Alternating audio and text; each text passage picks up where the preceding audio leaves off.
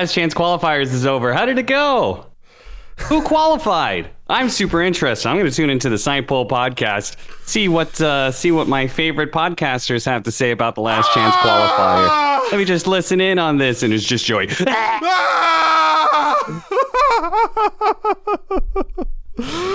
Oh man! When I was hitting the desk, I accidentally stopped the recording. I'm gonna have to mush those together. Yeah, I couldn't hear half of what you were doing, whatever it was. We'll see if it's on tape. I don't know, dude. Whew. It was a very intense Last Chance Qualifier if you were a Team Liquid fan. Holy fuck, dude! Man, I'm happy. Let's start there. I'm happy for a couple of different reasons. First off, Liquid's going to TI. Second off, I am going to the International, and I'm pretty sure that we have tickets now because Liquid is going to TI. In that order of importance. Yeah, you almost relived a Arlington Major situation. and Stockholm, actually. Holy crap, that was both of them, right? No, let's go to see what Liquid's up to, and they almost get bounced out before you even arrive. But yes, Last Chance Qualifier happened. Team Secret had a pretty flawless upper bracket run and secured the first slot, and Team Liquid just by, the last series was pretty dominant, but it was dicey there. A lot of series were pretty dominant. A lot of series were pretty dominant. There was one that wasn't, which was the upper bracket VP one, and then we were sweating, dude. Who did you predict to make it out of the qualifiers? Because I had Extreme and Liquid. I did not double dip on Western Europe. I was actually kind of surprised that two teams from the same region made it through. I just thought the chances of that were pretty low, just because I thought the competition was so high between China, Eastern Europe, Western Europe, and Southeast Asia. There's two stories here, I think. One, I picked both the Western European teams, and I'm gonna be honest. It was a little bit of a meme. I only did it because I said it on the podcast a little bit jokingly, but I said it, so I had to, might as well back it up, right? So that panned out okay. That's one story. The other story is, it feels to me like everybody's collectively looking at Extreme Gaming and being like, what happened? Yeah, I think most people had them. I think they were probably the number one favorite. But again, I think we talked about this. There was basically, I think it was a relatively even field. And in some ways it did prove that. There are definitely some teams who were a bit more of a letdown than others, Extreme probably being the biggest one. But if you had to put some sort of ranking, both community and expert wise, you probably would have put Extreme somewhere in that top three. If not, most people probably would have put them first.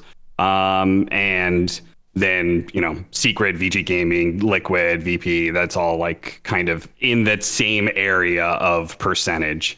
And yeah, there was definitely, that was the thing about this Last Chance Qualifier and why I think it was so hype. And why I wish it was actually treated as a tournament, like a separate tournament on its own, rather than sort of it got treated sort of like an online qualifier of sorts, or CSGO is currently doing their RMRs for the major. So it was kind of like that. But I feel like this tournament was very, very hype. And there were so many teams that had great stories and great players that, you want to see at TI. And ultimately, we're not able to pull through the majority of them.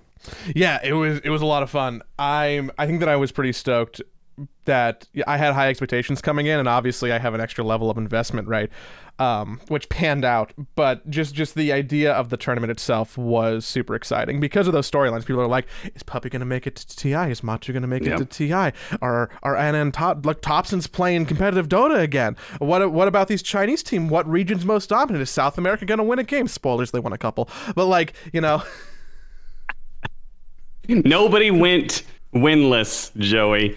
Nobody. Tempest was the lowest record. They went 1-9 in groups, and then they got 2-0'd by Navi. The other teams actually did all right. They went 4-6, 3-7, like pretty respectable records, I would say. Infamous even took a game off of Extreme, which was pretty exciting in the lower bracket playoffs. But there were no slouches. Like everybody came to play, which was another thing that was nice. Even though the expected teams, NASA, that region is the two weaker regions. They did get bounced out first. Mm-hmm. They did not get totally rolled over. Correct. Yeah. They. I mean, I would put a little asterisk on Tempest because the one they did have was against another NA team. But no, I mean that feels a little punchy downy of me to really quantify the fact. I had a good time watching LCQ. I hated the time zone. And I am so happy that I'm going to be in Singapore for the majority of the rest of TI because those games in the middle of the night were kind of rough. There was a lot of me going to bed at like 3 or 4 in the morning because in my mind, the worst possible scenario was me falling asleep during the games and then waking up and then having to look at Liquipedia to see if Team Liquid was eliminated. That was going to be unacceptable. So we did a lot of staying up. We did a lot of watch parties to try and keep everybody like involved and uppity.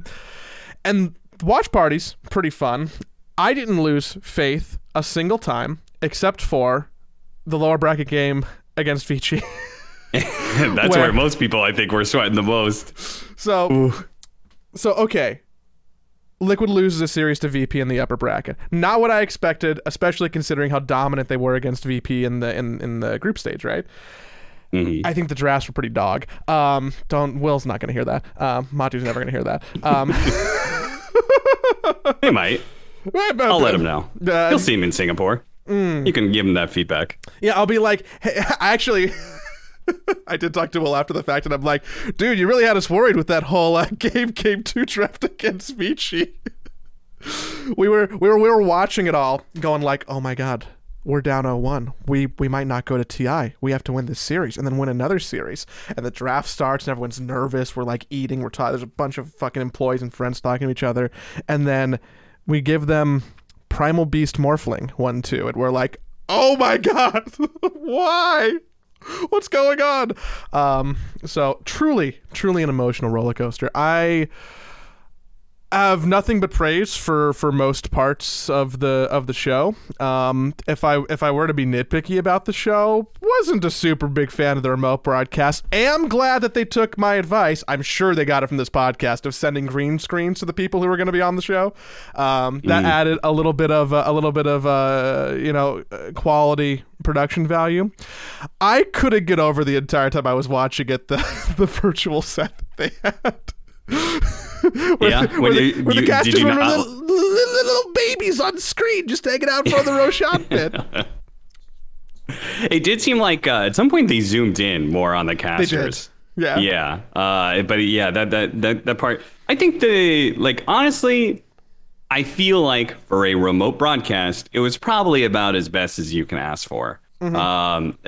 Especially a remote broadcast, no offense, but a remote broadcast with all like tier 2, tier 3 talent. Mm-hmm. I think it was probably the best you can really ask for. It's a lot of complaints and stuff like that, but honestly, like if you're doing a remote broadcast, like you can't get much better than that. There's only so much you could do. You're extremely limited when you do remote. Yeah, there were a couple small things to nitpick, but like, who am I to do that? Actually, I think I'm exactly the person who normally does that, so I should probably retract that real quick. I think a lot of people had like a good showing from the production side. If I were to give any criticism, if I was like going into like the Reddit caster feedback thread and like typing up some feedback for some people, I found it so incredibly amusing how disinterested the finals panel looked. Oh yeah. It was like Fear, who like, love Fear. Beautiful person. Completely emotionless. And then Kezu's there. He's a monster. Yeah. And then Kezu's there, just at this side angle being like, it's an audio podcast, but what I'm doing is not me. Like, my face is stoic. He's like, also there. And then T Panda was like, hey guys, I'm also here. I also don't have much inflection in my voice. And God bless Nat for trying to add some energy. But that Yeah, that panel, it was that panel was actually rough. I actually I really like Nat as a host. The bits that I watched of that, I almost didn't like Nat's energy. And I don't think it's her fault at all. I think it was because she was so contrasting to everybody else because nobody was giving her anything to work with. Dude. It was just 3 meat suits and then like Nat going like, "Hey guys, what's going on?" You know, and I was just like, She was trying to host the show. It was weird. And it's like everybody else was doing their taxes while they were broadcasting. They're like, "Oh, okay, I got to carry one over here. Oh yeah, it's fine. VP, they're prone to tilting, but oh sorry, yeah, that's a deductible. Yeah, it's that is a big problem with remote broadcasts. Is panels are probably the worst. Oh yeah, because so panels are a group conversation. Casting is you can keep the baton pass off like clean. Like I'm having my segment now. Now I'm going to give a pause for your segment. It makes it like a little bit more uniform of a casting, but it's less noticeable because it's 2 people. Panel is supposed to be like a back and forth, a group discussion, and inevitably what becomes a remote broadcast, unless you have somebody who really like tries to horn in. Like I don't give a fuck. Like I'll always try and jump on somebody else's conversation. I don't care if we talk over each other. Like whatever. It's like I think that's better than like letting it go. Host ask question to panelist, and then panelist says their thing, and then host now ask question to another panelist. Like that's what every remote panel becomes because of delay and online and just like stuff like that. Just the fact that you can't be there in person around each other that's just what happens. So it's not necessarily their fault. It's just again limitations of being remote. For sure, and I think that it's also cool that they're doing some of the remote production jitters through LCQ, which, by the way, had really high viewership. Yes. I was thoroughly impressed with the amount of people who tuned in. And I'm not sure, I mean, some of it's the team, some of it's TI, there's like a bunch of reasons, right? But I actually didn't expect the concurrent viewers on some of those streams, which is like really, really cool. It almost felt like a TI group stage. And being able to do some practice reps of production with people who are going to be a little bit remote feels good for groups. I'm assuming they're going to keep like this, like the same setup. Like I don't know what's really going to change between LCQ and groups. Considering all the doom and gloom that is around Dota's community right now, which we'll definitely get into some of that soon, it is a nice counterpoint. The viewership is high. People are watching Dota. I think the patch is good. And I think TI is going to be a great show. So I think, good, not dead game, despite everybody trying their best to fucking put that hoax out there. Can I soapbox? Can I soapbox for a second? Yeah. I think that I feel some kind of way about this because I watched what happened with Artifact and know like how, and I've watched that in other games, but like there are humans who are working on this video game, whether you like their decisions or not, at the company, at the broadcast company, who work regardless of both those two things. And when you get to the only place really that a discussion is going on in English about the game, and everything is consistently negative for weeks or months on end, it is not good for people's mental health who work on the stuff. Just don't read it, lol. Just don't read it, lol. Yeah. Just I'm just. I'm actually kind of serious about that. Like, you probably should not be engaging with the community, and like Valve rarely does, right? Like, they very very rarely does like Jeff ever make a post, and it's purely like very clinical about bugs and stuff like that. Hello, you can have your player cards. Yeah, it's the same thing about like caster feedback and stuff. If it's it's not good to like indulge in these indulge in the community's feedback and opinion overly, which I was having a conversation about due to the caster feedback thread for post LCQ, which I always read through those sort of things. I'm just kind of curious what people like and don't like, and what the pulse is on the community. But Yeah, I think to wrap up LCQ, I think we should probably talk about one more thing. So we have Liquid, who did make it through. They had this where they ended up losing to VP, which was super scary. Then they had a matchup against Extreme, which was potentially scary, but they ended up being totally fine. Easy 2-0s. Vici Gaming, they lost game one, super scary. Holy fuck. And then they go up against VP again, and they pretty much stomped VP to get the last spot. That team, though, that the last team, the third place team in the last chance qualifier, Virtus Pro, their story is pretty crazy. Dude, it's unreal. It is actually insane how close they came to being able to make TI multiple times. It is bonkers that how close they came and didn't actually make it through, right? Because they had the Pure incident, which they removed that player, kicked him. I don't know exactly, but like whatever that was, they lost points for that. Right? That gets them 0.1 points or whatever the fuck outside of well, actually they were technically ahead. They were 0.1 or whatever points ahead of Fnatic. And then Valve pulls up, oh, nope, that's not actually the case. Don't listen to Liquipedia. Our official ruling is that Outsiders is not qualifying. Yeah. Yeah. Then they get all the way to the upper bracket final, meaning they're one series away with two chances. They go up against Secret. They go up against Team Liquid. Aren't able to beat either one of them.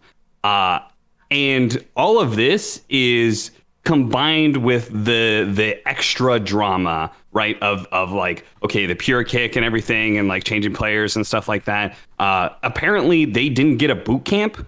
If you go to I saw this, I was like, what the hell is this? If you go to the Virtus Pro Twitter, they put out a statement. They do love to do that. Yeah, they do like that. Yeah, they put out a statement, and I was like, what the fuck is this statement? It was like pre-last chance qualifier, and it was basically like, hey guys, there's some stuff going on. There's a little bit of drama and stuff, but like we really need you guys to pull for our players and stuff. Apparently, they didn't get a boot camp. The Virtus Pro team did not get a boot camp out of their organization for the last chance qualifier for TI. I wonder if that has to do it all with the org switching back to new owners and whatever. Like, yeah, I wonder if probably. they have like some kind of like internal figuring out what's going on situation, and they kind of got disadvantaged in the shuffle. Yeah. So they went for their last fucking hurrah. It should be the biggest event, the event that you want to put the most preparation into, apparently with the least amount of prep you could possibly ask for. And they still almost made it. I mean, it's just absolutely insane. I cannot believe this happened. I feel bad. Like, I know those guys are not the community's they say some shit in highest pubs. regarded players. GPK and Ramses are not the friendliest of folks. They could be a little prickly in pubs. They do get a bit flamey and stuff.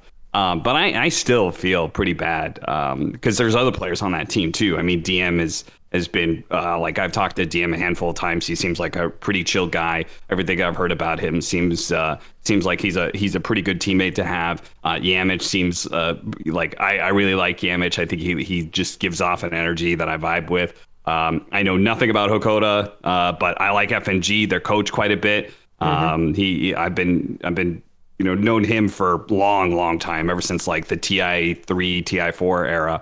I did a couple of interviews with him. Great guy, like him quite a bit. And the fact that they were so severely handicapped by their own organization for last chance qualifier is mind-boggling. I don't know. They got a fair shot, except not really. But I mean, I wish I can see the world in which the boot camp would have helped. It's like because they did third with minimal preparation in person together. So is the boot camp what puts him over the edge? Maybe. Does the boot camp just give everybody more time to hate GPK? Also maybe. Gonna give GPK more time to flame his own coach in a pub. Dude, that's a thing that happened. Yeah, I don't know. It's it definitely. But the thing is they always, when you go to the camps, it always seemed like their vibes are fine. Like even though they like in game, it felt like they were a bit like rage quitty and stuff like that. Like people kept on like accusing GPK of like throwing games intentionally and stuff. Like, but if you go to their camps, like they're kind of chill vibes and joking around. You know? Yeah, Ramsey's always looked rather happy, and there were a couple of questionable plays from GPK, but I think it was just he misplayed a situation. yeah, he's not perfect, so. Yeah, that whole story of Virtus Pro comes to a close. We'll see what happens next year. I'm very curious what happens both with the players and the team and the organization and stuff like that. But that was kind of the final story of the Last Chance qualifier, was the one team who didn't make it that came so close so many times. VP also didn't, Outsiders did make it barely into the CSGO major, which I think will get swapped over to VP potentially. So there's a little bit of a bright spot for them as they continue on.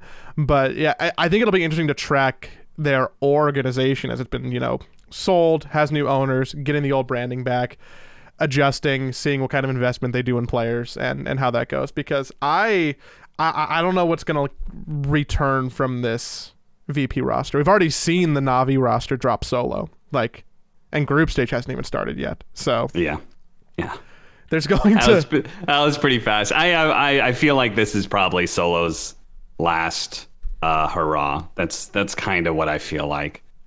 He already had like a pretty crazy prodigal son returns, where he gets bounced out of the DPC Div 1, Div 2, and then ends up back in a Div 1 team, and then ends up back in almost in contention for TI. But I don't know how many people are going to keep having faith in him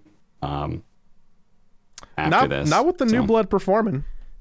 That's gonna be the story of TI, right? Like if you scroll around now and you look at the teams who've qualified for the international, there's a lot of people who have former champion by their name. There's actually rather few of them. Yep. I mean, the old dog himself, Puppey, has had to go through the Last Chance qualifier to be able to get there. I thought it was the post-game interview was pretty interesting. Puppey talks about how he's gotten to TI every way possible. He's been invited. He's gone there to the very first one. He's come back as a return champ. He's been invited. He's been invited probably when he didn't deserve it. He's been he's had to qualify, and now through the Last Chance qualifier, this new thing, and he immediately has to go through that. But it goes to show the fact he is the only one to have attended all of these TIs.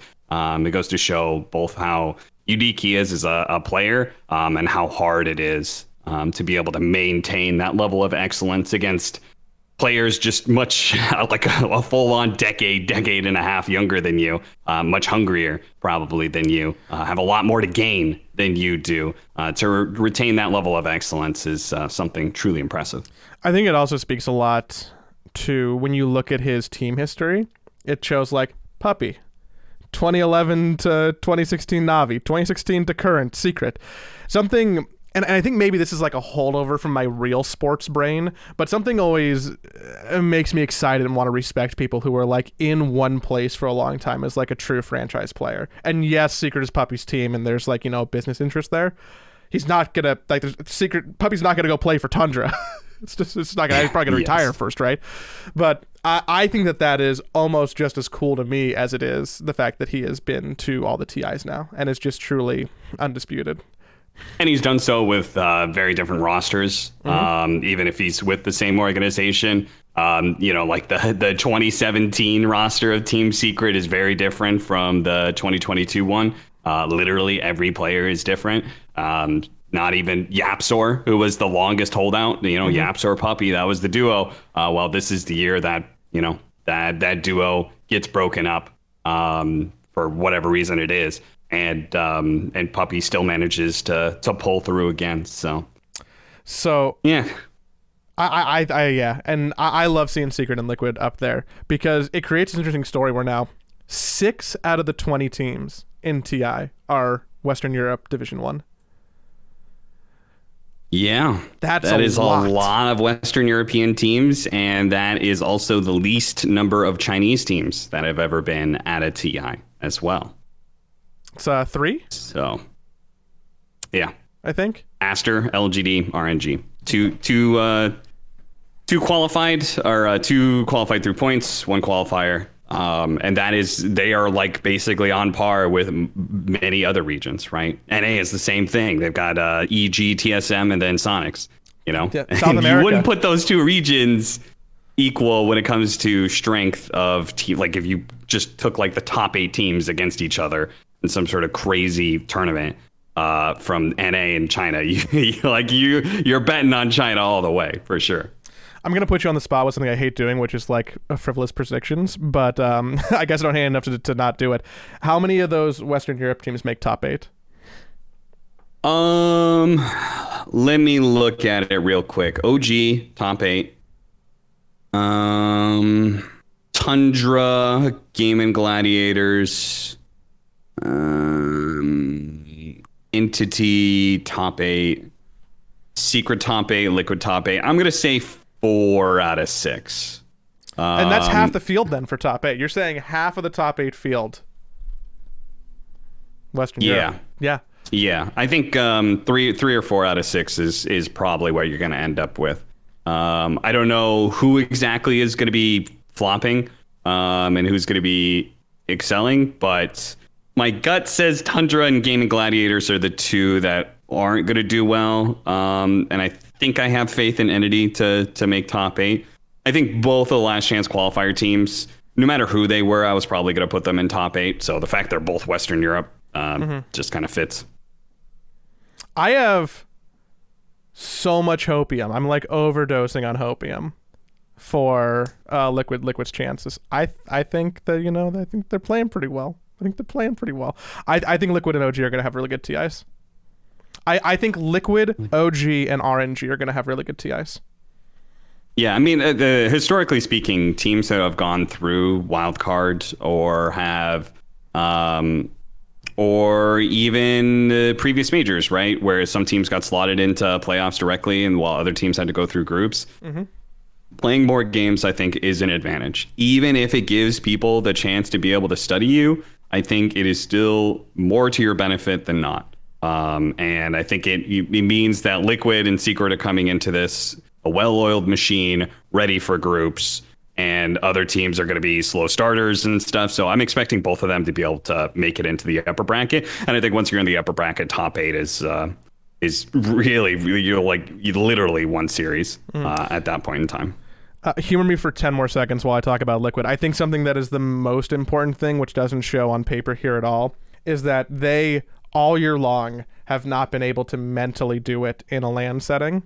And the fact that they pulled it out clutch, I am assuming is going to have just an undue amount of positive mental benefit going into group stage. Yeah, I think it's more about that. It's more about them realizing that they can actually do it than it is about the practice. Oh, excuse me. I'm sorry. I misspoke earlier. If you get into upper bracket, you are automatically top 8. I forgot. I forgot TI does the two team best of 1 elimination at the bottom, where we just immediately slaughter 4 teams at the very first round in best of 1s. It's one of my favorite days at TI. It's one of my favorite days. I love that best of 1 day. Wait, no. You still get top 12. If you get upper bracket and then you get bounced out 2 times in a row, you still get top 12. Okay, top 12. So yeah, but you're still 1 series away. If you get into the upper bracket, you're 1 series away, which I think is pretty reasonable. Do you have any teams on your radar that you're keeping a special eye on? It seems that everybody's excited about just a lot of people. So do you have any hipster picks to give me? Any hipster picks? Not like terribly. I think Thunder Awaken is going to do the best of the South American teams. I think TSM is going to do the best of the NA teams. I think EG is going to flop. I think Beast Coast is going to flop. I think The Southeast Asia teams, I am not super confident in. Normally, I am a fan, but I cannot get behind Talon, and so it just leaves Fnatic, which I'll probably do all right. Maybe top 12, maybe top 8, but I'm not expecting... It's just, I don't know. Maybe my pessimism will somehow, work out and I'll jinx it. And this will be a year that Southeast Asia does amazing at TI. But I do not have high hopes for Southeast Asia having a dominant TI performance this year. The one bummer about Southeast Asia is I don't think anybody is from Singapore. Yeah, no Ice, right? He's the biggest Singaporean player in Dota, or even really Malaysia. Like neither of those I don't think have representation, which is like a little bit of a bummer, but I am really hopeful that one of those 3 teams puts on a good performance for the crowd. Yeah, for sure. While my brain has its doubts, my heart definitely would love to see Fnatic probably do really well and get some sort of like top 3, top 4 performance or something like that. That would be super hype. But I mean, either way, I think the home team, like home teams in some regions, it's like it gives you 100% more volume and noise and player in fans and stuff like that. I think Southeast Asia, it's going to be loud no matter what. It's going to be fans watching and being super excited no matter what. So I feel like actually the difference between, maybe they're at 90% and they go up to 100% for Fnatic or something like that. But I think for the most part, it's still going to be a great show no matter who shows up. Yeah, I'm morbidly curious who they're going to start to adopt as like home crowd teams too, because that always tends to happen. You get, your team that comes in who might not necessarily be local, but wins the hearts of the arena. Yep. And I'm also interested in, in TI's past in person, especially the ones we've done in Seattle. There's a large contingent of Chinese fans that come, and now it's even easier for them to get to Singapore. The flight is a lot shorter, right? So I'm interested to see what the arena breakdown of what ultimately ends up feeling like China, not China, happens here. Yeah, and how far some of those Chinese teams go. We talked about the success of Western Europe. There may be very few Chinese teams at this event, but they are very strong. RNG is obviously still this you still got you still got to believe in them. LGD is looking at the team is, are they going to be able to finally do it, break the curse, win TI? And it could be right there in Singapore. I think Aster is pretty strong as well. So even though there are only 3 teams, I feel like 2 of them are probably top 8 minimum. I think so for sure. It'll be shocking if LGD is not a top 8 team. I also have a lot of faith in we're LGD. actually almost like calling our top 8 straight up, right? If I said 4 Western European teams, I say 2 Chinese teams, Team Spirit in the top 8 there as well. So that just leaves one question mark team. Thunder Awakened. Yeah, could be. Yeah. Could be. I mean, I think they're going to do the best of the South American teams. Honestly, I think that's not too hard of a call. And I should go back and take my foot out of my mouth when I said there's not Malaysian people, because X Nova and Nothing to Say are playing. Oh yeah. Mm-hmm. That's fair.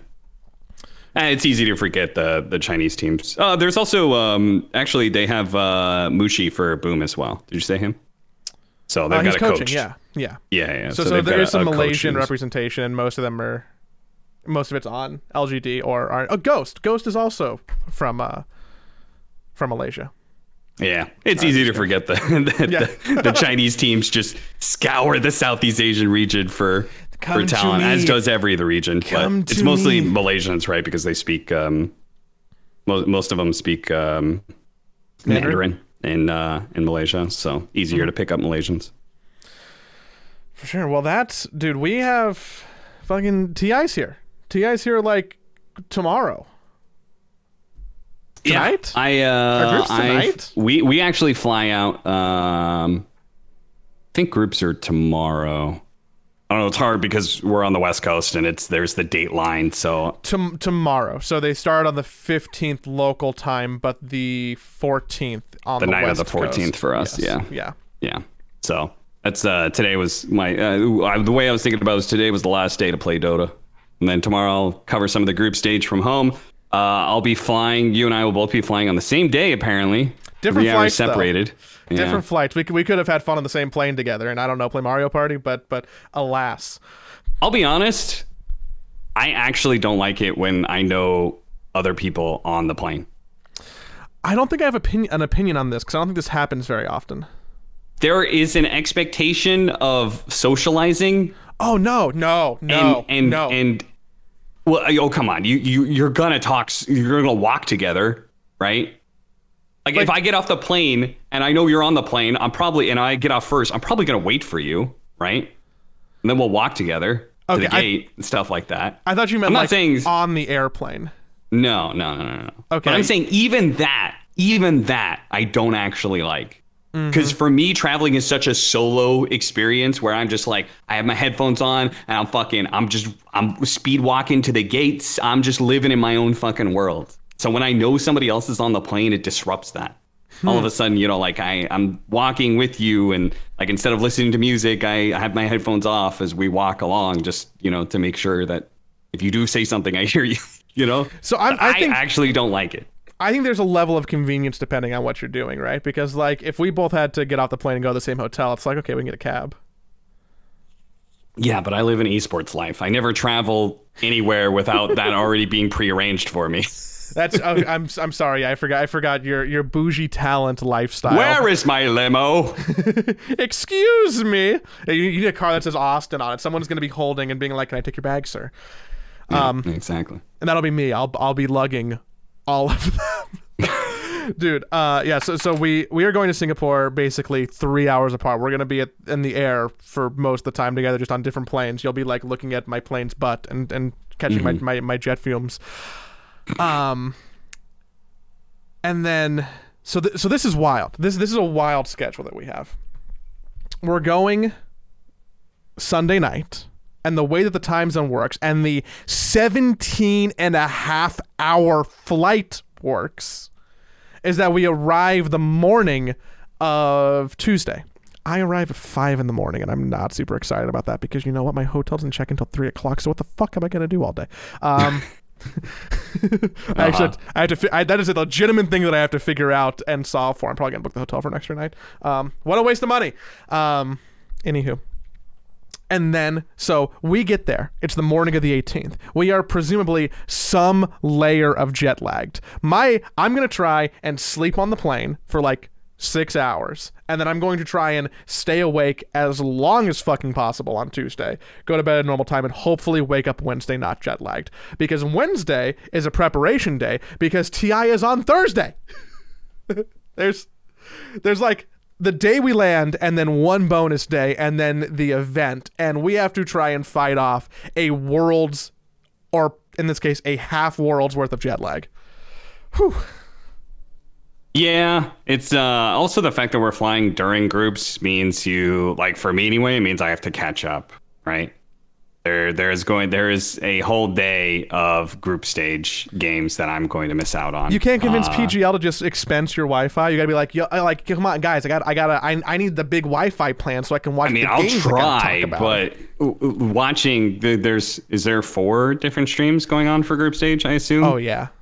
So watching, I can watch one of them on my shitty phone. Little small phone screen, that's not really. What if I give you my Steam Deck, you load up into the client and you watch via Dota I got one TV. On my phone, one on my Steam Deck. Yeah. I bet someone's gonna do that. Someone somewhere in the world is gonna be doing that. It could be you. Yeah, it's not going to be the same. So I'm going to have to use that day to catch up on the group stage. This is actually my biggest problem with the broadcast. And maybe it's because this is entirely self-centered. But so the panel is going to be in Norway, right? We've talked about this previously. Well, we talked about it hypothetically. Did you know it was real? What? I thought it was just a rumor. What the? Oh, what? Sorry, go ahead. So the panelists are all going to be in Norway, right? And the casters will actually be in Singapore because I think that is probably the most important element is having You want the casters in with the crowd. You want the background noise of the crowd and stuff like that, writing the energy. I don't know. It's like, I actually don't have a huge problem with the panel in Norway. I don't think it's because it doesn't affect me. I genuinely think that I've worked a lot of shows where the panel is not actually in the stadium. Not necessarily a ton of them where they've been remote, but because they're going to some fancy studio in Norway, production value is going to get a bump up. And they're also going to be able to provide more for the other languages. So they're actually providing Portuguese? 5 languages. Spanish? Yeah, Spanish and Portuguese. So they're actually giving a bigger. They're giving more parity to the other languages, right? So it used to be that like whoever was primary language was like super favored, and then the other 2 languages of Russian and Chinese were brought on site, and then like the other languages, good luck, you know. They used to cast from, in old TIs, sorry to help with your point, like the Philippines or other languages were cast in the press section. Like there were computers set up in the audience where they had like a one PC with Dota TV, and they would cast from the press section in the crowd. That is the difference between like a third language stream versus, you know, what you saw the English broadcast be. Yeah.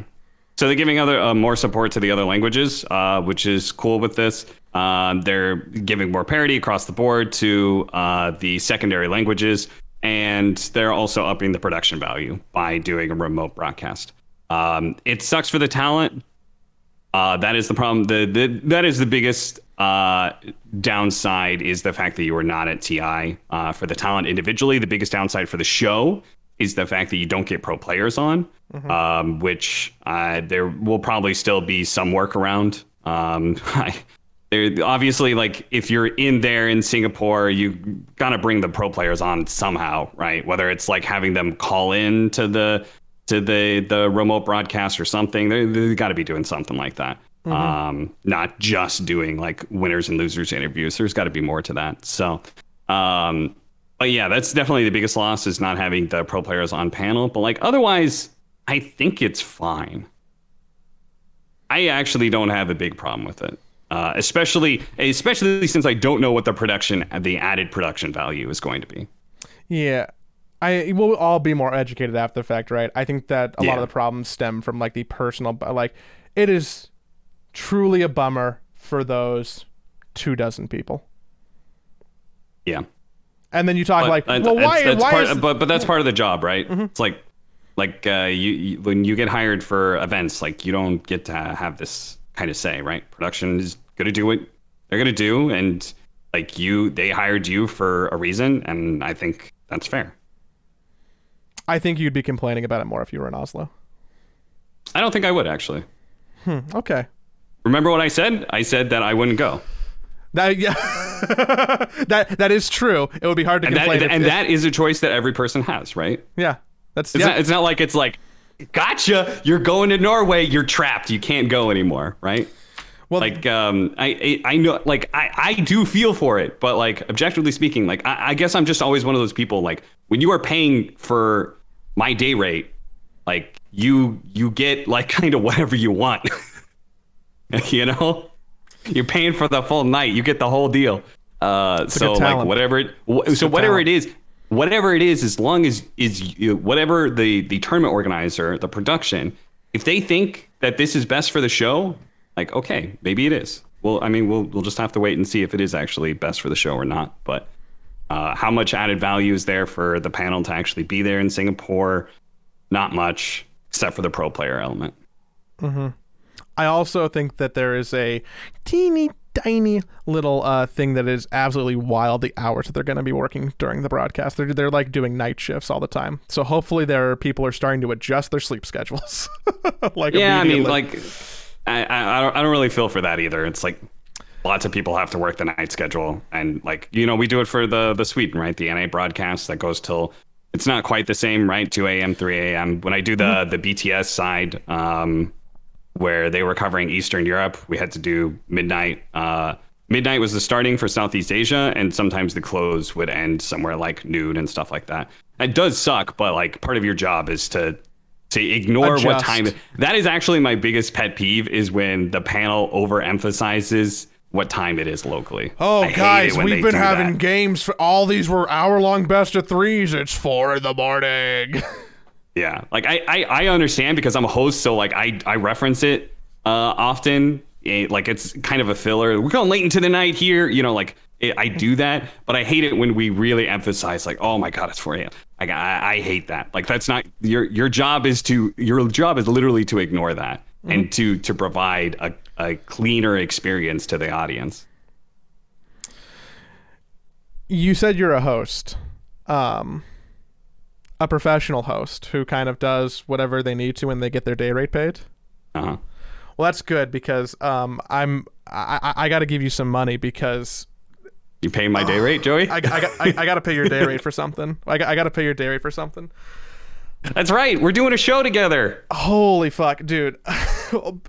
We're doing a show together. I should probably start with that. We're doing a show together for Monster in Singapore at the International in the mornings, asterisk. The mornings do not cast in the first series of the day. Please be kind off. There'll be solutions if you are. But this has been something that has been in the works for probably 6 months, maybe 8.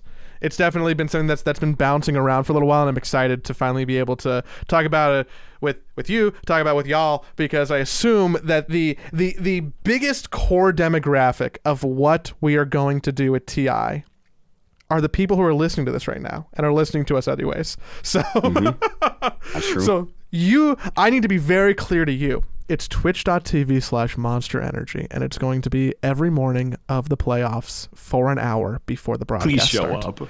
Please show up. Like please show up, please clap, please post shit in chat so it feels like people are watching. Please post clips on Reddit, please shamelessly promote, please make fun of me, please do everything to show that they're that you're there. I say that in jest, because I actually think that we're going to have a product that is God, I shouldn't say successful, but it's going to be something. Monster's going to promote. Okay, dude, we're going to be on like the Twitch main carousel, and there's going to be like a bunch of fucking random viewers, which is like, it'll make the number look cool, but like there's going to be a bunch of people who have no idea what's going on. So that's cool. Whew. And I hope that Dota people like it. We're going to essentially be doing a morning show for an hour before the broadcast to catch you up on what happened, to have interviews, to do silly things, to hang out, to talk like this. We managed to do an hour every week, so surely we can do an hour together in a studio, I think, right? Yeah, with hot topics every day about what happened at TI and stuff like that. That's kind of important. So what are we going to be doing, Joey? I say this like I already know and I'm prompting a conversation, but I actually don't. Yeah, I got to figure that part out. Okay. Don't tell Monster. No. We're winging it. The show is a little bit winged and a lot not winged. How good are you with the teleprompter, by the way? We should have had this conversation off air. I'm pretty good. Yeah. I'm pretty good with teleprompters. We're essentially, it is like you're tuning in, the main broadcast isn't live yet. We actually don't know that, because I don't know when the main broadcast is going to start. We think it's going to be 10 o'clock, but like TBD. Show might have to move up a little bit. We're going to kind of be people's recap of the day before, intro to what's going on, maybe talk a little bit about fantasy prediction, maybe show some highlight clips, have guests on, talk to them about like their experience at TI so far, some in person, some remote. We're going to have some segments. We're going to play some games, not like games of Dota, but like we're going to play some games. It's going to be a real show that we're doing. That part that you said about bringing guests on, I think that's the part that I'm most excited for the show. Just because if there is going to be a remote panel, you're already losing some of that element of like, let's pull people from the show in live, right? And so I think there are so many stories that happen around TI. There's so many, there's so much backstage stuff that goes on, that I really hope that we're going to be able. Well, I know we're going to be able to pull people onto the show, but I really hope we're going to be able to talk about some of those things and just give people a little bit more inside look into what TI is like behind the curtain. So what I'm hoping gets to happen is like we're not really a media outlet. We're also not the official broadcast. We are not the official broadcast. So I'm hoping To be very clear, we are not tied with the international. Anyway, we are just in Singapore doing a show about Dota. I'm hoping that almost gives people like a level of comfort to potentially talk about some of those things that you wouldn't see on the broadcast. So yeah. That's what I'm hoping for. There should be some in-person guests, there should be some remote guests. That's probably gonna be the hardest part, is scheduling people. But we're going to make it work. I can't promise anything in particular, but I can promise that we're going to have fun, and it's going to be like nothing that has happened before, and I think that's part of it. And dude, it's been so stressful trying to figure out. So like, here, let me give people a peek behind the curtain of what's been going on for 6 months. Monster and Team Liquid are like, hey, let's do a morning show for the International. Cool. Here's some money. You guys can do it. I convince people that Austin and I can do the show together because we do this, right? Like, what do you mean convince? Yeah. Surely they were sold immediately. They were. You're right. I'm being modest. It was an easy sell. But so we made this arrangement before we knew where TI was. It could have been. It could have been in Antarctic. Yeah, it could have been in Antarctic. It could have been in Seattle. It could have been in Sweden. It could have been in Dubai. It could have been anywhere. And then we get the information that it's going to be in Singapore, which is cool. One of the most expensive places in the world. Which is cool because I have always wanted to go to Singapore, which is why I'm excited about it. But if you're doing a show, we did not budget a show for Singapore. We are spending the hotel that we're staying in and broadcasting the show out of, because we're doing the show out of my literal hotel room, is like $20,000. Jesus Christ. That's not a flex. That's not a, like, there's a budget for the show, but Singapore is expensive. I didn't know you guys had that kind of money. I need to up my day rate. No. We can talk about that later.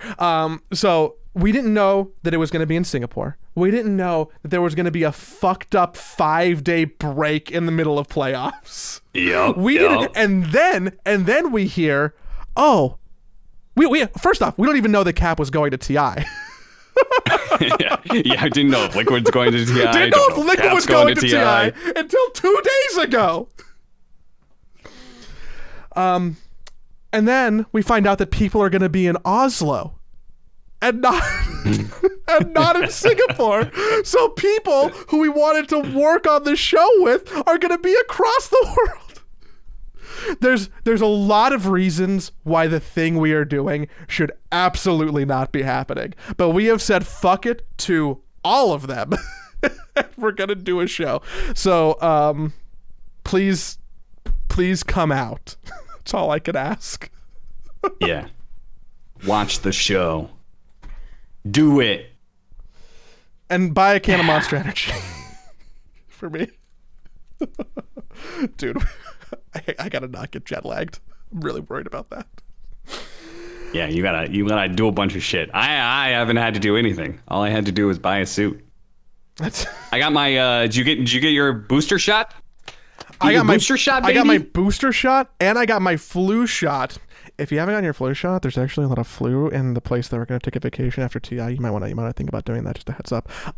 Yeah. Booster shot and flu shot. Was your last booster shot bad? Because I got the new Moderna update. I got like the 4.5, the bivalent, the one that's for the Omicron, and it was the easiest booster I've had. My arm wasn't sore. I didn't feel sick. I had like a very low grade fever for a couple of hours, and that was it. And I was worried about it. My arm was sore, but yeah, it's definitely was the chillest of all between the vaccines and the booster. This is definitely the easiest one so far. So I don't think I would have gotten it, or I would have gotten it immediately if I wasn't going to be gone for a month, and if this show and Singapore and TI wasn't so important. Yeah, I had one hell of a day. I did the booster and I did the flu shot, and I got some medication that I needed to get. I went and shopped for my suit, and I had a birthday dinner all on the same day. I thought I was going to be wiped the fuck out by the end of the day. I was like, man, this booster flu shot combo is going to kick my ass considering the day I've had. And end of the day, it was fine. I even had a drink. It was chill. Wow. It was a real birthday party. Yeah. So. Yeah, I feel ready to go. I'm actually not at all ready to go. There is so much stuff that has to happen between now and Sunday night that like I'm kind of nervous about. Also, it's worth saying sorry for we missed a week of the show, both TI and also I have been just fucking burning it at both ends trying to make this monster thing happen. So we didn't do the show. This show because I'm preparing for another one, and I'm really excited for what we're gonna do. I'm excited to also just go. We're gonna get to go hang out in Singapore, and like on just a personal level, that's cool. And we get to go on vacation afterwards. Joey and I are doing a group vacation post TI, which now because Liquid is qualified, we can go back to bugging Will about. True.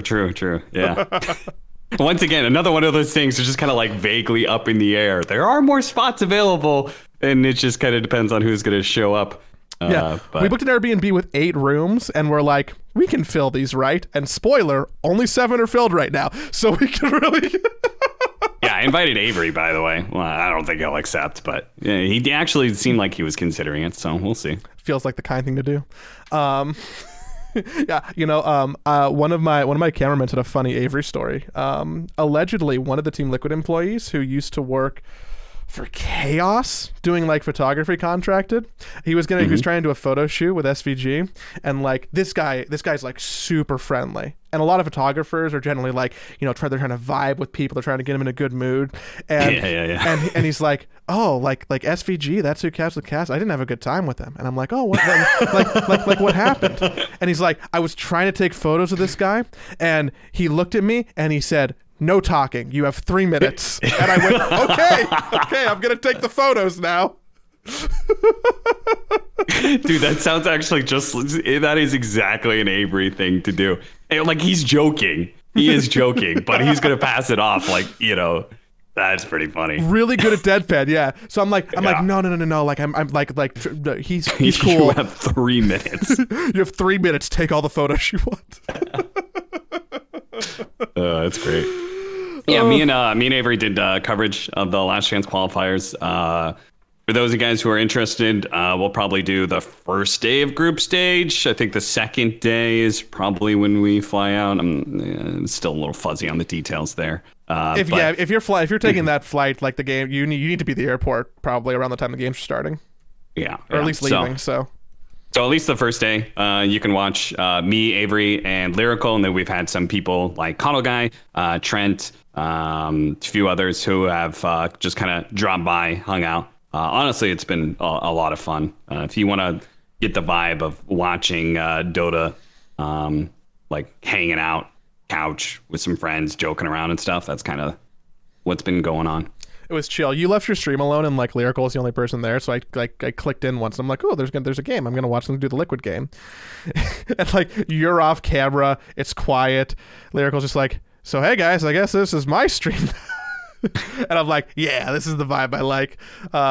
It was nice to listen to y'all chill. And also a lot of Fleetwood Mac on your playlist. Yeah, nice 80s 90s vibe. Kind of fits. Kind of where you're going. I need something that like it gets a little nostalgia vibe because it gets all the boomers. And the thing is, Dota viewers are all boomers, so they're all like, "Oh, I love this song." You play any Zoomer music, they're like, "What is this shit?" I don't want any so you TikTok gotta go tracks. Boomer vibes. Yeah, exactly. So, what else is on your agenda before we wrap up, my friend? We got one more thing to talk about, and that one, maybe we're ending the show on a bit of a downer here, but LD tweeted out just yesterday last night, in fact. He tweeted out a number of tweets. I'll go through them. Out not with a bang, but a whimper. No idea what the future holds, but thanks for everything all these years. Love you always. And he links the BTS intro video, the really nice one that they put together back in like 2014, 2015. And that was just kind of like, I saw that one. I was like, what the fuck? What's wrong with LD? Yeah, like someone go do a wellness check. Like, are you okay? Yeah, exactly. Like, yeah. He said, can't believe it's been 10 years, been an experience of a lifetime, would never change a single thing, but it's beyond disappointing to see all the sacrifice, love, and support of so many people who gave their all cast aside like it never even mattered. And then there was a couple of follow-up tweets. Basically, the BTS seems to have not gotten one of the DPCs for next year. And because they didn't get that, it doesn't seem like BTS has any Dota events coming up in the future at all. So BTS, who was already not doing a whole lot of, they stopped doing any third parties, right? Like we haven't had a summit in a long time. Big part of that is COVID, obviously. But they also part of that is the DPC schedule and stuff like that, because they are doing Smash summits and things like that. They're doing other CS events. Summits. Yeah, they're doing. They're also the ones who run the new XQC show. Juiced, I think it's called. They're working with Ludwig on that. Like they've been fitting in more into the Twitch YouTube side of things lately, and more the streamer side. But when it comes to esports, they have not done a whole lot of Dota stuff. They just did the DPC and they plugged along with that. But we haven't had no bot TI, no summits, nothing like that. They just will do the BTS Pro Series and keep that going. But now no DPC, and I don't know, that tweet also implies that they are not doing any more BTS Pro Series, perhaps, or maybe they just don't consider that like the same kind of product or something like that. But maybe BTS being out of Dota is not good. That's the headline, right? Yeah. That's the big headline, the takeaway. There's two perspectives that I think about here when I read that. First is like from a healthiness of BTS's business.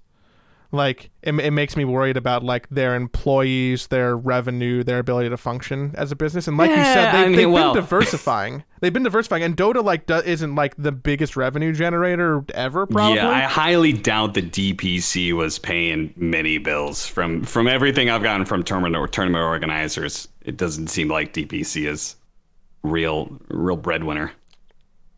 But for what is essentially kind of a small business, kind of a startup, like every little bit does matter, right? Sure. Yeah. So I was like, I hope that their company is okay, because they employ a lot of like truly phenomenally talented people. Yeah. And the second one, like you're saying, it just feels so sad for Dota in a way that like the Join Dota shuttering didn't. Almost, which like what do you mean? What do you mean, Joey? Join Dota is a very personable organization. Okay. People love Join Dota. They love those forums that they go to. Yeah. Yeah. Yep. You're right. I'm sorry. Let me recant. It feels like a bit of a bummer. It just feels like a bummer, because I don't know. BTS is the homegrown people, right? Like, yeah, sure. ESL does Dota events, and PGL does Dota events, and WePlay does Dota events, and these people exist in the space to organize esports events. But BTS became a thing, period, because of Dota. So to step away from that, I think that's what a lot of the emotion from LD's tweet and some of the responses come, right? Because like people got their career starts there a decade ago. It was for a very long time the largest channel that existed on Twitch. It spawned a production company. It is like a successful business that, was built around Dota, and you can probably count those on one hand.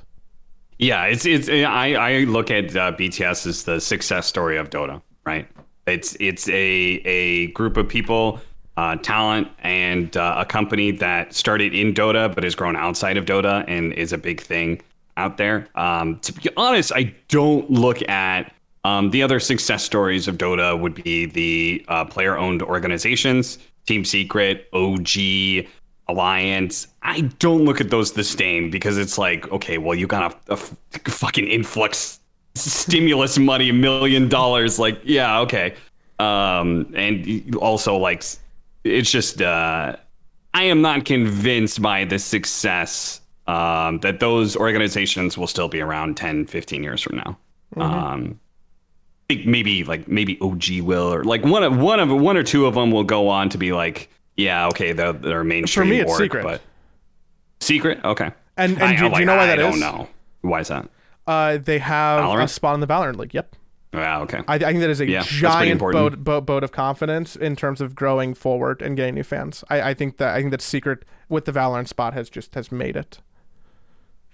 Yeah, that's actually probably good shout. But otherwise, like I feel like BTS is that success story where they grew out of Dota and they grew into something much bigger and also just much better. Like the quality of the shows that they run is so high. All of the summits are awesome shows, no matter what game they're doing.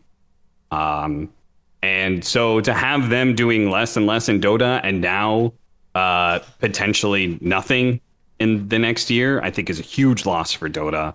And I think it says a decent amount about I don't know if it's the health of the ecosystem or what exactly, but like even if they didn't get a DPC, like surely like they should be incentivized to run a summit again or something, right? But I'd hope so. But then is it like a path? So what that gets to then is like where does the passion versus business lie? Because maybe they might really want to do a summit, but there like really isn't a business case for it because it's going to lose money. So yeah, and same thing for the DPC itself, right? And their proposal, but like there are a lot of details that we don't actually know of, like what exactly their proposal was to Valve and what other people's proposal were. But I think the big question marks is like, okay. Sure, BTS isn't doing a show anymore. I don't necessarily think their DPC show was like that amazing, right? It's just in general BTS, like the quality of work that they've done over the length of time is amazing. I don't necessarily know if their specific DPC show was that good, but it was better than other ones for sure. It probably doesn't compete with ESL, who bring like a level of production from their shows that's like kind of silly almost. Right? Yeah. I think that at this point in time, having BTS, who's replacing them? Who are the organizations that want to run the DPC? Like, as far as I understand, there aren't many. So I'm just in general kind of flabbergasted that there's somebody who's replacing BTS. There is the popular rumor that like PGL just owns the DPC now. I keep seeing that. I don't know if there's any credence to that. And let's be clear. Yeah, where did that rumor come from? Let me be clear about something because we just joked about a rumor earlier. I do not know that is true. I know nothing about this. I didn't know about this BTS thing. Yeah. And Sunsfan has hinted about something. I haven't actually asked anybody about this. I'm going to remain in ignorance probably until I get to TI, and then there'll be a bunch of scuttlebutt going around. Yeah, I don't know if I like the fact that Sunsfan has now like put this weird like cloud over something. It's like I have a big secret and it's not going to make people happy because people are like, "What the fuck's the secret? Like, what's going on? Is everything okay?" Like, it does add to the doom and gloom atmosphere that the Dota community is already very heavily invested in, which I think there are good reasons for it. I think there are some bullshit reasons. I think there are a lot of people who are just jumping on shit just to jump on it. I don't know. Everybody just is like racing to the bottom when it comes to the least charitable takes on some things. But I do think there are legitimate concerns. And this rumor of like PGL owning the DPC, I just can't imagine why they would do that. Like, what proposal did PGL give to Valve that was like so enticing that they decided that, yeah, we're gonna like kind of kick out the rest of the third-party organizations in Dota? Now, with the change of the season setup, right, where apparently we're going to have 3 weeks upper division, 3 weeks lower division, so there should be third parties during the lower division stuff, is what I would hope is going to happen. Then maybe we'll get back. We'll run some ESL ones, and we'll do some Dota pits, and hopefully some summits. Man, I hope those come back. But I don't know. It's just like it seems very weird to do something like that. And then there's also this. There's another rumor about BetBoom. BetBoom is the one who's doing the Russian broadcast. There's a lot of kerfuffle about that. You could check out Kyle's Twitter for more about that if you want any information on BetBoom and like their involvement in Dota and stuff like that. But they're doing the Russian broadcast, and also apparently they've been given a DPC hub. So then I don't know if that adds to the credence of PGL owning all the hubs. It could be they just got the Russian side of things, or I don't know exactly. But yeah, the fact that there just aren't very many organizations seemingly interested in doing Dota stuff. And those who have, I know their interest is flagging. Now, it could be that like every year is different, and like maybe they did get a whole bunch of proposals or something. And maybe there is some revitalized interest or something like that. But I know from the orgs that I work with, they're not super excited about Dota. Like, they just kind of keep going because it's one of the big esports, but it's not like, oh man, we gotta be in Dota, baby. Nobody feels that way from my understanding anyway. Yeah. It feels weird to parallel this in like the midst, because like if you take like our show and just almost break it up into chapters, like we are legitimately really excited about TI. It's happy time. It's happy season. And then you think about this, you see the way people are reacting on Twitter, on Reddit, you see some of the doom and gloom, and you're like, well, what's like going on? And there's like this just miasma of uncertainty that almost is like bleeding into TI a little bit. And I would almost rather like remain ignorant to all that for just like, give me 3 more weeks. Give me 3 more weeks, and then I can like talk about the future of Dota, maybe be a little bit doomy, or maybe try and figure out what's going on once we know more of what's going on. But I just want to like, I don't know. I want to like have this summer vacation where people are happy together. And it's hard to do right now. Yeah.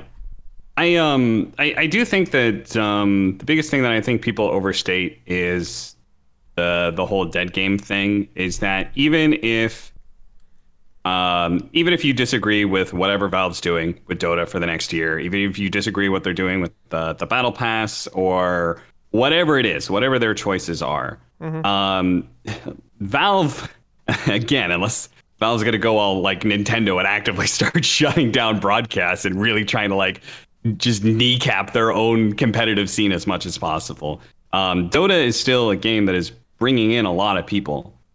There's very high average concurrent player numbers. There's very high average concurrent viewer numbers when it comes to the tournaments that are going on right now. There is interest in Dota. People are watching it. People are playing it. And no matter what happens, people are going to keep doing that. And there is going to be a competitive scene behind that. So I am like morbidly interested in what Valve is doing for next year. And I will definitely have an opinion on whether or not it hurts or helps the scene. But I don't think there's any active way that Valve it can't kill the scene. Even if they neglect it, it's still going to keep going. People should remind themselves of that. Then like there is always going to be an esports scene because there's always going to be players and viewers that are interested in watching competitive Dota. It's a great game to be able to watch. And I think TI will continue to highlight that every year that it's still around. I suspect that there's probably just some level of people being bummed out because it never feels good to like, be the king, even though you can argue Dota was never the king, but like they were always in the conversation, right? It feels weird to be the king and then suddenly, start to fade a little bit for any reason. Like that down slope is generally not a thing that humans are fond of, right? So yeah. I think that there's like a little bit of that psychologically going on right now. And it's most apparent if you just look at the TI prize pool. People are like, see? Look, evidence. There's evidence here. The fact that we're only going to be giving away $20 million to the players. Yeah. Oh, woe is them. It Feels bad, man, for them. I can't. Yeah. I bet there's gonna be like one player who complains about it. They're gonna be like making ass of themselves on Twitter and be like, "Oh, guys, we got 4th place, but like, No way. No? Nobody's that far out of the realm of reality. Okay, so the thing is, esports is full of a lot of people who don't know like what the quote unquote real world is like, but simultaneously, esports doesn't have the Hollywood celebrity type where you are just blind to like real world struggles around you. You know, these people they're not living such a high life that they don't recognize what they've got, I think, for the most part. Hey man, well, dude, the next time we talk, well, not the next time we talk, the next time we talk and a recorder is going, we're going to be on the opposite side of the planet. Yeah. Are we going to do another show? Are we going to do the monster show before we do this show again? I mean, fortunately, we'll have a lot of equipment to record a good show, good Saipo podcast. I was planning on recording podcasts, and then also potentially doing a podcast with guests because we can probably get people to the hotel room pretty easily. So we should do that. I don't know what's going to happen first. The first episode of Monster Mornings is the first day of playoffs, which is a Thursday. It's the 20th. October 20th. October 20th. Which is exactly a week from now. Yeah. So I bet that's probably the first. I bet that's the show that happens. We go through that weekend. We probably record a podcast after the first part of playoffs. And then we do more of the monster show for the last part of playoffs. And then we go on vacation. Yeah, honestly, we should probably record like 5 podcasts during that break. I don't know what the fuck we're going to do during the break day, man. I'm so fucking weirded. There's so many things weird about this TI. The fact that like me as a commentator not covering the group stage, just I don't like that. Is there an expectation for you to work during those 5 days? Like for content or for anything else? Yeah. No. Well, I think there's a rehearsal day, obviously, but like the majority of those days, I'm pretty sure are free. I don't know what the fuck I'm gonna do. Like I think I'm literally gonna be bored. We're gonna go. Have you been during TI? Have you been to Singapore? Yeah, I've been to Singapore a few times. Okay, well then never mind. Yeah, I'm gonna go explore. Great place. I love being around. I love walking around. Yeah. Okay. I'm just not really an exploring type. Yeah, I love it. That's all I want to do is go to a new city and then get lost and walk around and listen to podcasts. I'm like you at the airport, except different. Yeah, except I'm trying to get to a place. I'm trying to get to A to B as efficiently as possible. You're there to wander around. And just be like, ooh, look at the tall buildings. Oh, I love it. Everybody, we'll see you in Singapore. Twitch.tv/monstergaming. We will be doing a show on the 20th before the broadcast. We'll tweet about it, poke you about, and hang out in Discord. Thank you. See you soon. See you in Singapore. It's TI, baby. Let's go. Woo!